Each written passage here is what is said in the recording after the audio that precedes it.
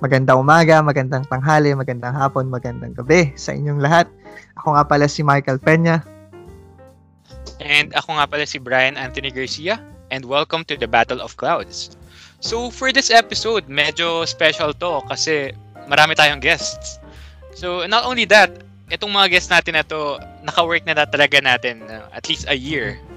Lalo na ako, naka-work ko yung 3 dito or at least yung 2 dito and maybe minimum of 2 years. So, pwede ba magpakilala muna yung mga guests natin? So, simulan na natin kay Alvin. Alvin, pakilala ka nga. Hello, magandang gabi sa lahat ng nakikinig. Sana nag-enjoy kayo sa podcast na ito. Ako nga pala si Alvin Aurelio. Ako ay nagtatrabaho sa Microsoft bilang isang Azure Solutions Architect. So, ang ginagawa ko ay basic pagtulong sa mga Philippine customers to adopt Azure Cloud, particularly moving or helping them innovate through Microsoft Azure. Salamat! Nice. So, ano naman tayo? Alphabetical order na lang. So, next si Philip. Hello! Magandang umaga, hapon, or gabi. Kung ano oras yung mga pinapakinggan to. So, similar to Alvin, actually, office mates kami. I also work at Microsoft as a Cloud Solutions Architect. So same thing, we work with Philippine customers from different industries. We basically help them make the most out of Azure. So that's what we do. Nice. And last but not the least, our boss, si The Boss, Warren. OG, Warren. legend. Magandang araw po sa inyong lahat. Ako po ang pinakabata sa grupo, kaya ako po hinuli. At ako po ay isang agile coach. Ako ay abang lingkod sa inyong mga kumpanya na kailangan na maging maliksi sa inyong mga trabaho, sa paggawa. At ako po ay nakakatulong rin po sa ating mga kumpanya para sa kanilang mga innovation. No? So, yun, mga kasama ko po to. Ito po ay mga kasama ko noon sa isang innovation team. Sila po yung mga kasama ko sa isang kumpanya, innovation team po kami. Ayan, tawag sa amin Innovation Kids. Kasi nag-innovate po kami nung medyo bata-bata po kami. Ayan, hanggang ngayon bata-bata pa rin naman kami. Si Michael John Peña po ang pinakamaedad po sa amin. Salamat po. Mm-hmm. Alright, okay. Totoo po yun. So, topic natin ngayon is innovations on cloud, no? So, matanong ko lang kayong tatlo, Alvin, Philip, Warren, again in alphabetical order. Para sa inyo, ano nga bang innovation and bakit ito importante sa buhay natin or sa inyo or in any sense? Ano yung importance niya? Simulan natin sa iyo, Alvin. Siguro sa akin, importante ang innovation or paggawa ng mga bagay or pag-improve ng mga bagay na kinasanayan na natin. Kasi dito natin malalaman na baka meron pa pala tayong problema na pwedeng masolusyonan. Gaya siguro sa tech, marami ng innovation na nakita tayo sa tech. Gaya na lang itong mga video conferencing call na to. Dati wala ganito. Pero maraming kumpanya ang nag-innovate at na-realize natin na yung ganitong technology pala ay makakapag-improve particularly dun sa ating komunikasyon sa mga tao kahit malalayo sila. So isa yun sa tingin kong big leap sa innovation in terms of sa technology. Yeah, yun lang, Penny. Napaka-importante pala nito dahil nakapag-connect tayo nito. Oo nga, agree ako dyan, no? Ikaw naman, Philip, ano masasabi mo? Sa akin, in terms of innovation, kasi like in general, if you look at the very main reason, yung parang why do companies innovate in the first place? I would say one of the reasons, kasi they're looking for new ways to get cash flow for their organization. I would say that's one. Number two, if you look at it, especially now na age of technology, yung mga organization na to, they want to innovate because they want to stay relevant. Because, for example, if you look at yung mga entertainment related industry, di ba, before, paano ba tayo nanonood? TV lang. Ngayon, may internet na. So, di ba, there's a lot of new ways to, kumbaga, to use technology. Even sa bank. Before, pag nagbabangko tayo, may mga Sa branch tayo pumupunta, sa mga physical branch. But now, if you look at it, meron ng mga such things as digital bank. So, if these companies doesn't innovate, dadating yung time na magiging irrelevant na sila. Like what happened to other companies na I would say wala na ngayon or parang acquired by other companies na. I would say yun yung that's on my perspective. Oo. Siguro, yung classic example dito, diba, yung Kodak na hindi nag-adapt ng digital, which is either innovate or ano nga ba yung term na yun na parang be left behind kasi diba, mapag-iwanan ka. So, ikaw naman, Warren, anong idea mo about innovation, ano yung importance niya, and anything to talk about it? So, ang dadagdagan ko lang yung sinasabi ni Philip, mas mahirap ngayon yung innovation, hindi dahil lang sa pagiging irrelevant. Kung titignan nyo, di ba, kung nagko-computer games kayo, dati makasama ko sa opisina, pagkabalik ng lunch, nag-computer games, nagre-reklamo sila.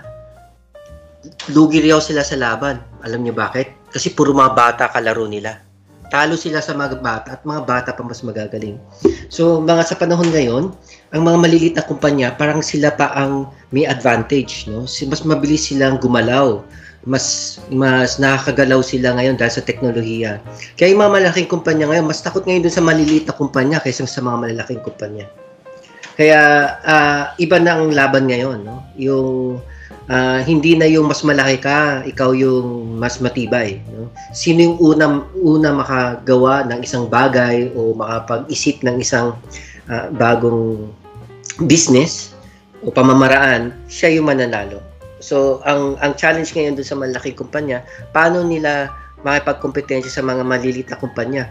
Tandaan nyo, matagal na yung nila, no? Yung mga yung organisasyon nila, matindi ng hierarchy nila, masyadong maraming proseso, bibili ka lang siguro ng ng ballpen, kung saan-saan ka pang dadaan, no? Talaga mahuhuli ka. So, hindi lang teknolohiya ang tinitignan ng mga malaking kumpanya, kung paano nila babaguhin ang kanilang paggawa, proseso, paano patungo sa kanila, pagpapatungo, how they treat their employees. How they treat their employees, how they create the right environment for them to be successful.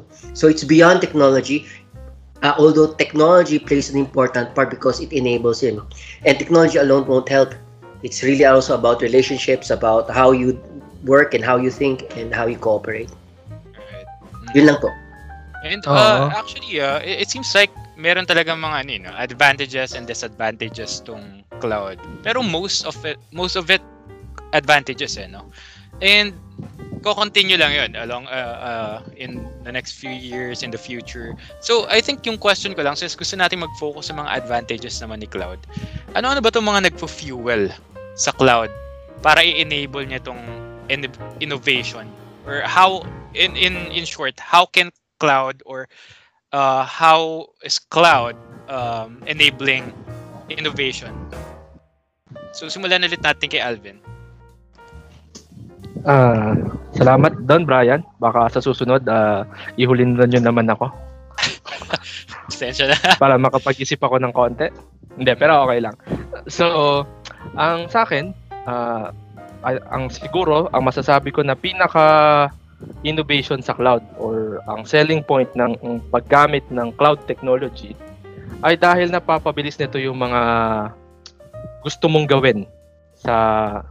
For example, gusto mong gumawa ng mga application, gusto mong gumawa ng technology or a solution that can help you innovate dun sa iyong trabaho. So pinapabilis ni cloud sapagkat hindi mo kailangang kumuha ng mga physical na resources or makina para mapatakbo kung alin yung mga gusto mong bagay na or application na gusto mong patakbuhin or gawin. Kasi when it comes to creating an application, hindi mo your imagination is the limit, 'di ba? Marami kang gustong gawin, marami kang gustong masubukan. Kung walang cloud, papabagaling ka nito sapagkat nililimitahan nito yung iyong physical na resources or iyong mga physical na gamit. Kaya nga karamihan ng mga cloud ay tumatakbo sa pamamagitan ng pagrenta per oras. So, hindi mo siya kailangang bayaran as isang buong makina. Kailangan mo lang itong gamitin per oras at bayaran kung per oras, which pinatawag rin natin madalas na pay as you go. That's really, I think, or naisip ko na pinaka-advantage ng cloud in terms of innovation. The speed, the agility.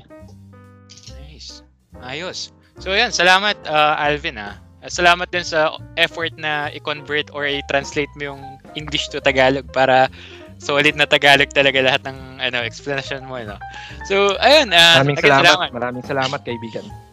So, doon naman tayo kay Philip. Philip, ano namang masasabi mo dito?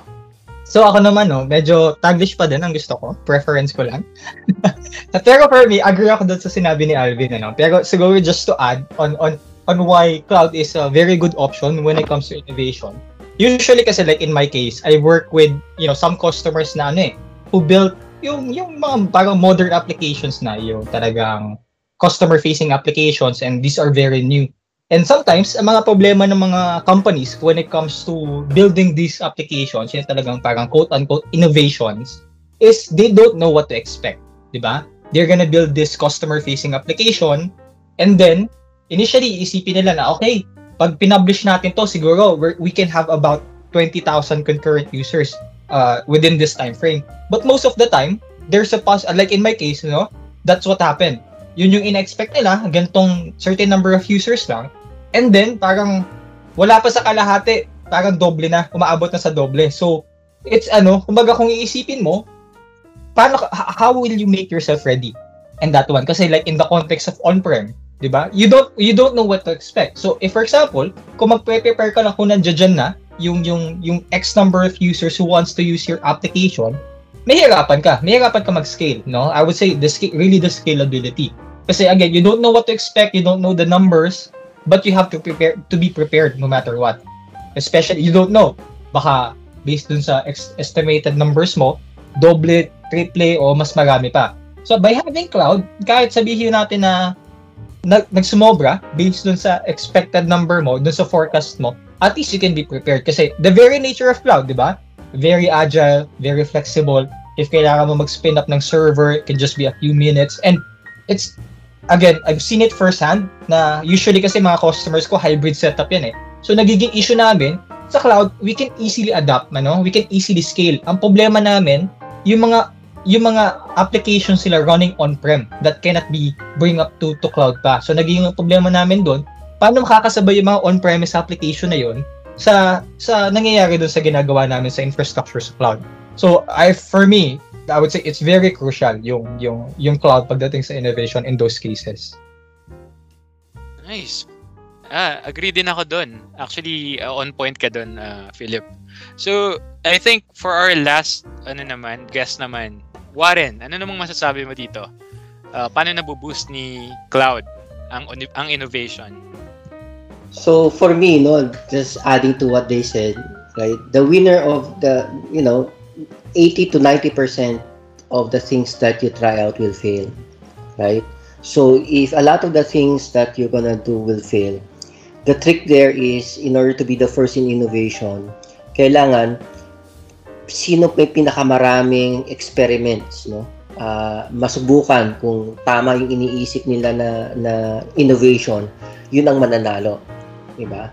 So sa cloud provides you that flexibility, not only flexibility, the speed, the speed for you to try out certain things, the scale, yung sinabi ni Philip, and for me also the reach, right? Hindi lang yung local, kundi global yung reach, So pwede mo matest kagad yung ano man naiisip nyo very quickly, and kung may hindi nagustuhan yung ginawa nyo, madali lang siya ibaba, palitan, at sumubok uli.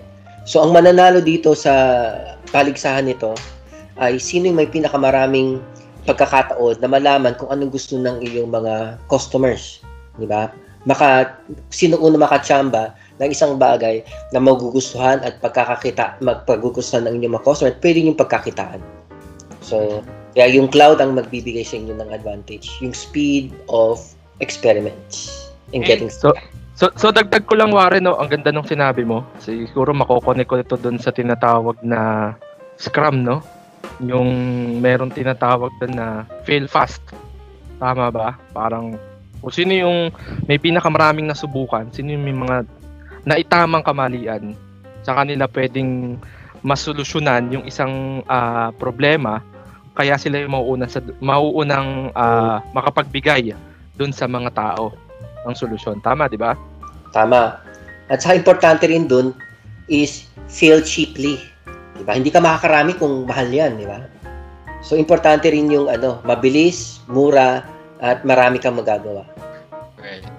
And I think importante din doon, 'di ba, na dapat doon sa failure na 'yan, may learning din dapat. Hindi yung tipong fail lang ng fail, pero alam mo 'yun, repeatedly failing on the same thing.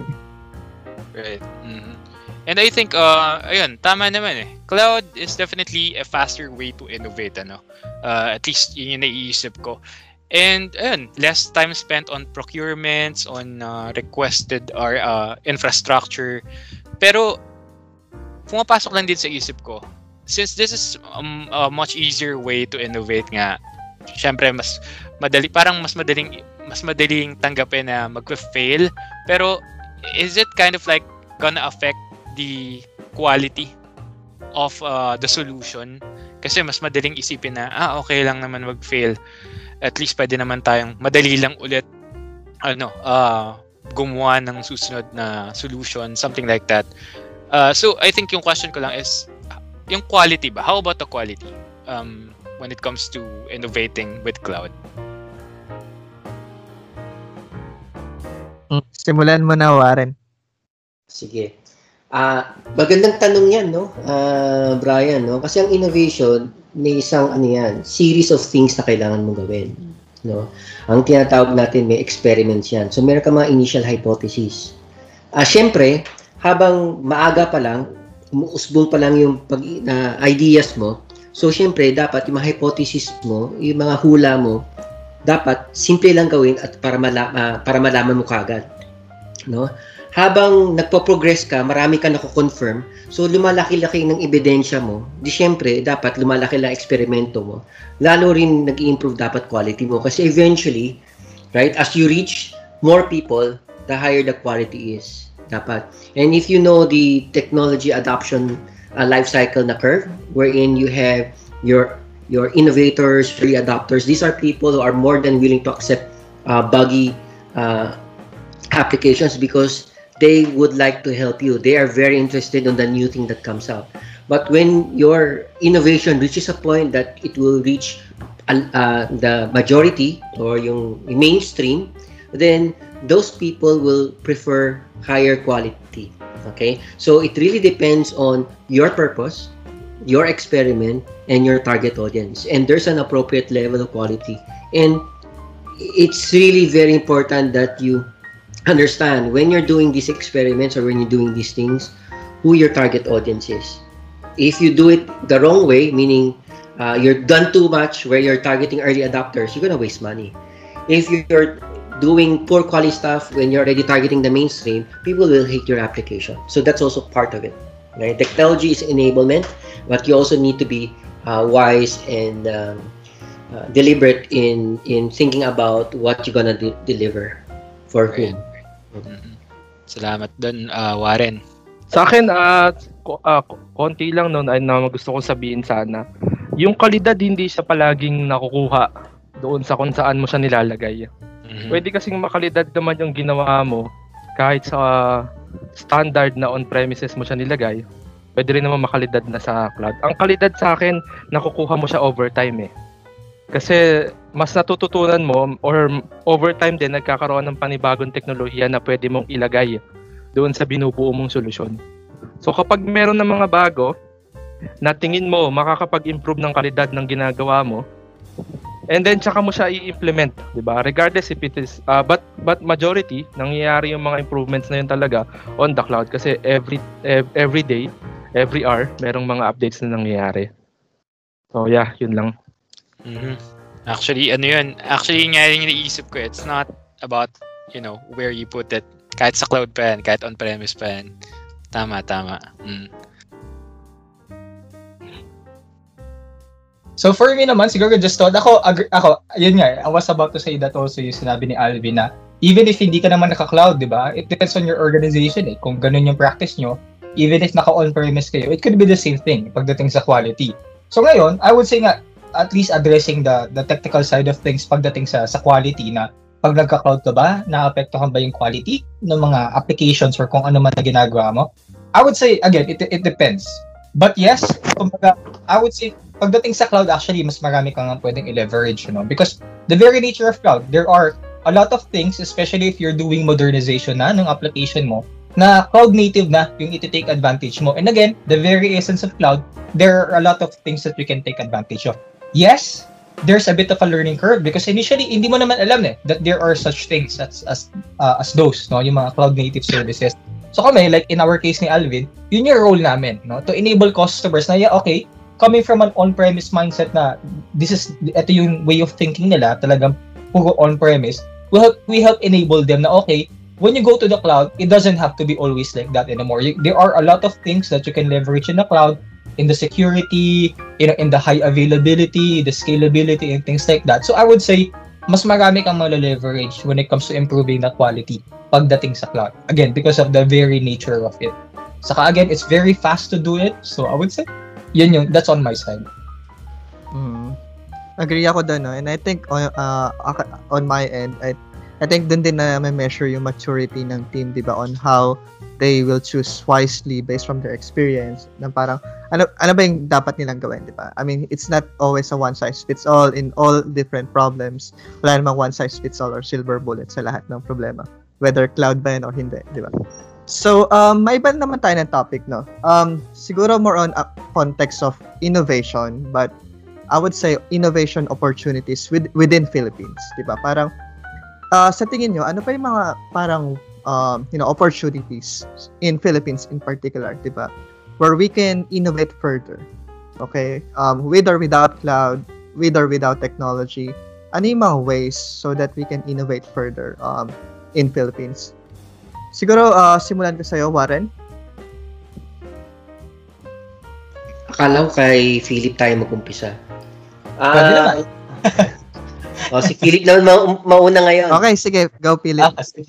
Cycle naman tayo. Siguro for me, in terms of innovation, sobrang dami, Pero, at least in my experience, been working with a lot of customers, enterprise, public sector, I would say, sa situation natin right now, innovation isn't the first thing that we need to take a look at because majority at least dun sa mga na-engage namin customers, hindi innovation ng problema, it's the modernization. Marami pang sobrang outdated when it comes to sa mga technology na ginagamit, when it comes to even to the servers, operating systems. So even if they wanted to innovate, they can't. Kasi resources-wise, wala. Technical skill set, challenge kasi luma pa yung alam ng mga ibang tao. So I think I would say before innovation, we have to first address that foundation, yung talagang modernization. May it be in the cloud, may it be even sa on-prem. Again, it's really very maraming outdated. No, kaya nahihirapan mag-innovate. For the few na talagang on that station na nag-i-innovate, again, there are a lot of things like yung before, not before pala. Like for example, in the case of right now, what's happening in the pandemic, di ba? Some are already leveraging yung mga Windows Virtual Desktop. So, in spite na pandemic, people can still do work. May mga ganon, I would say, na natitignan na.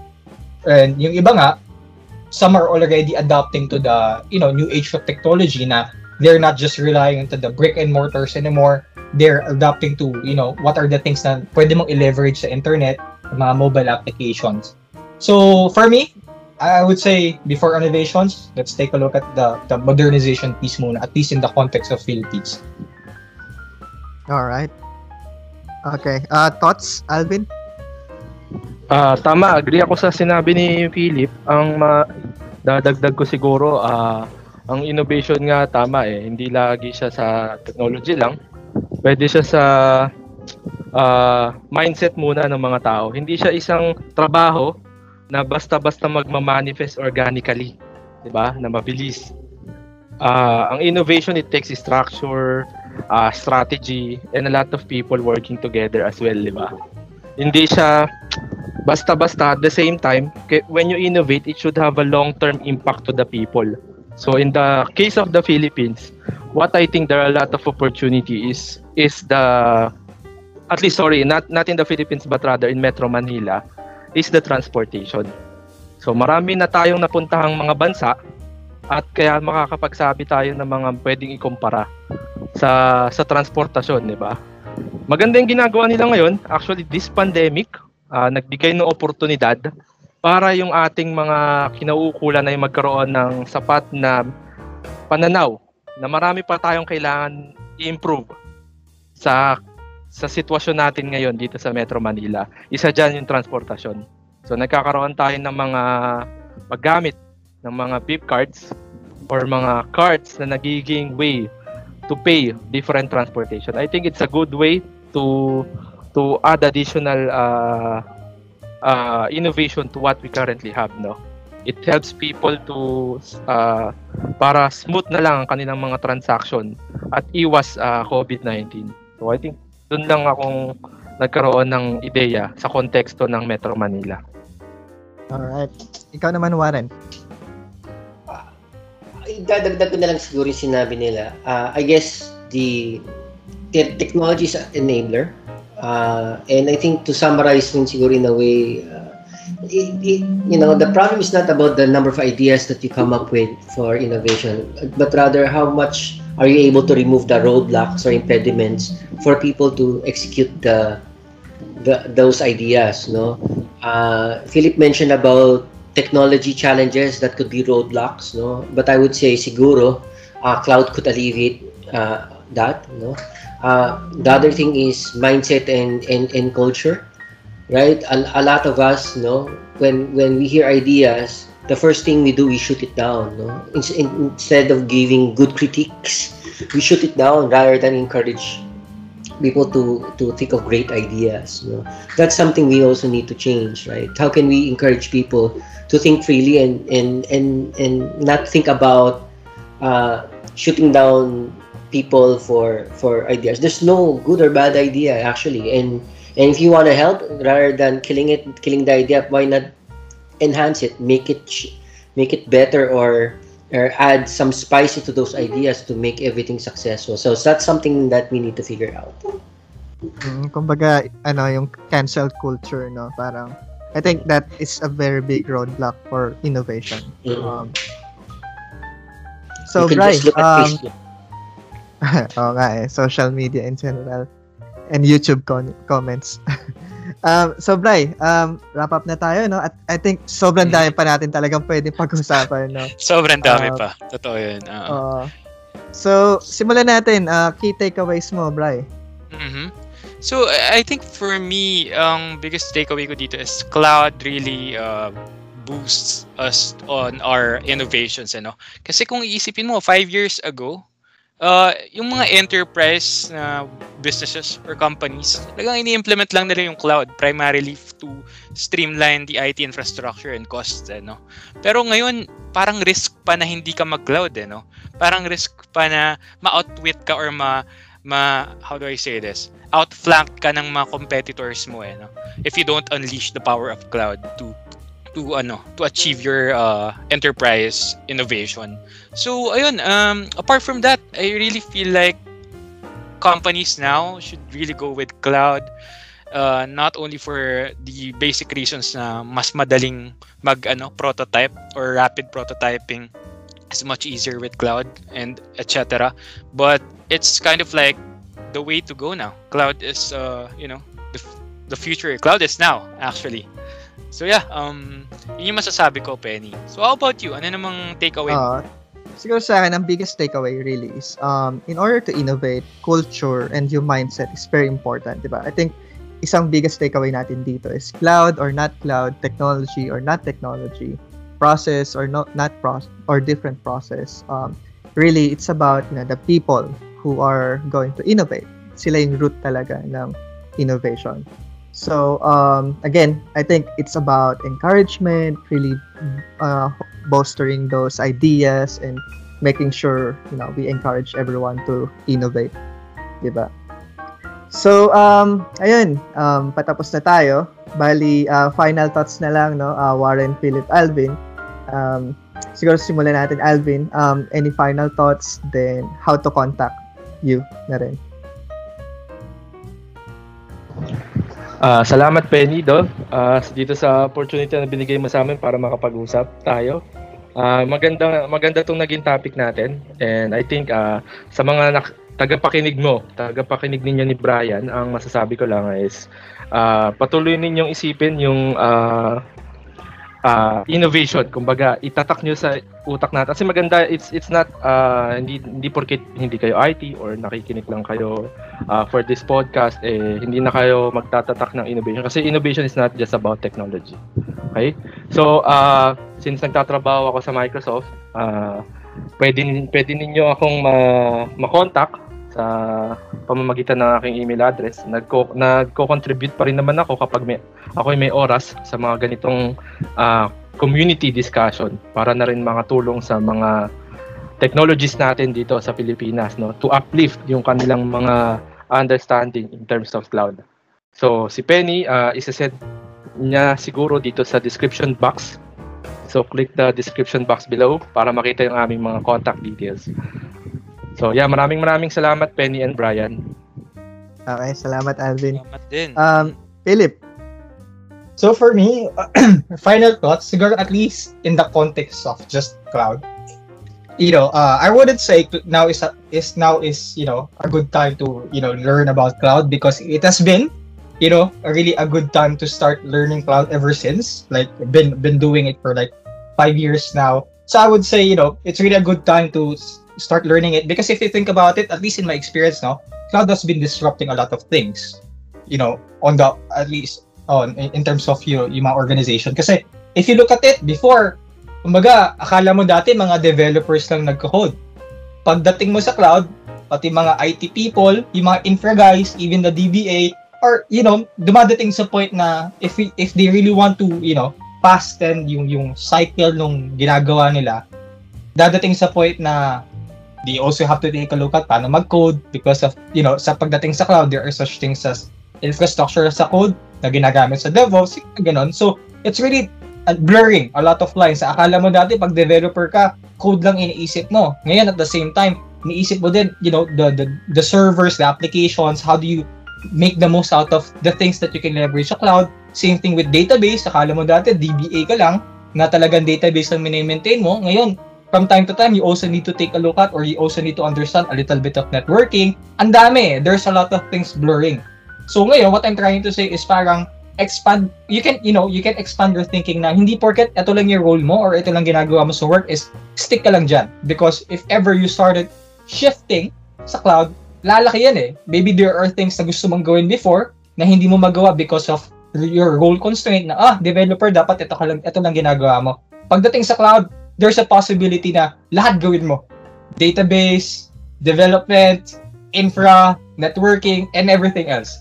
So, you can start expanding your mindset in terms of learning, in terms of growth na you don't have to be just, where you are right now. You can, innovate yourself as well by expanding into all these aspects. So, yun sa akin. Okay. So, Warren, final thoughts? Ako naman, just thank you for inviting me. If you have challenges in your organization, teams need to work together, deliver valuable products. You could, contact me.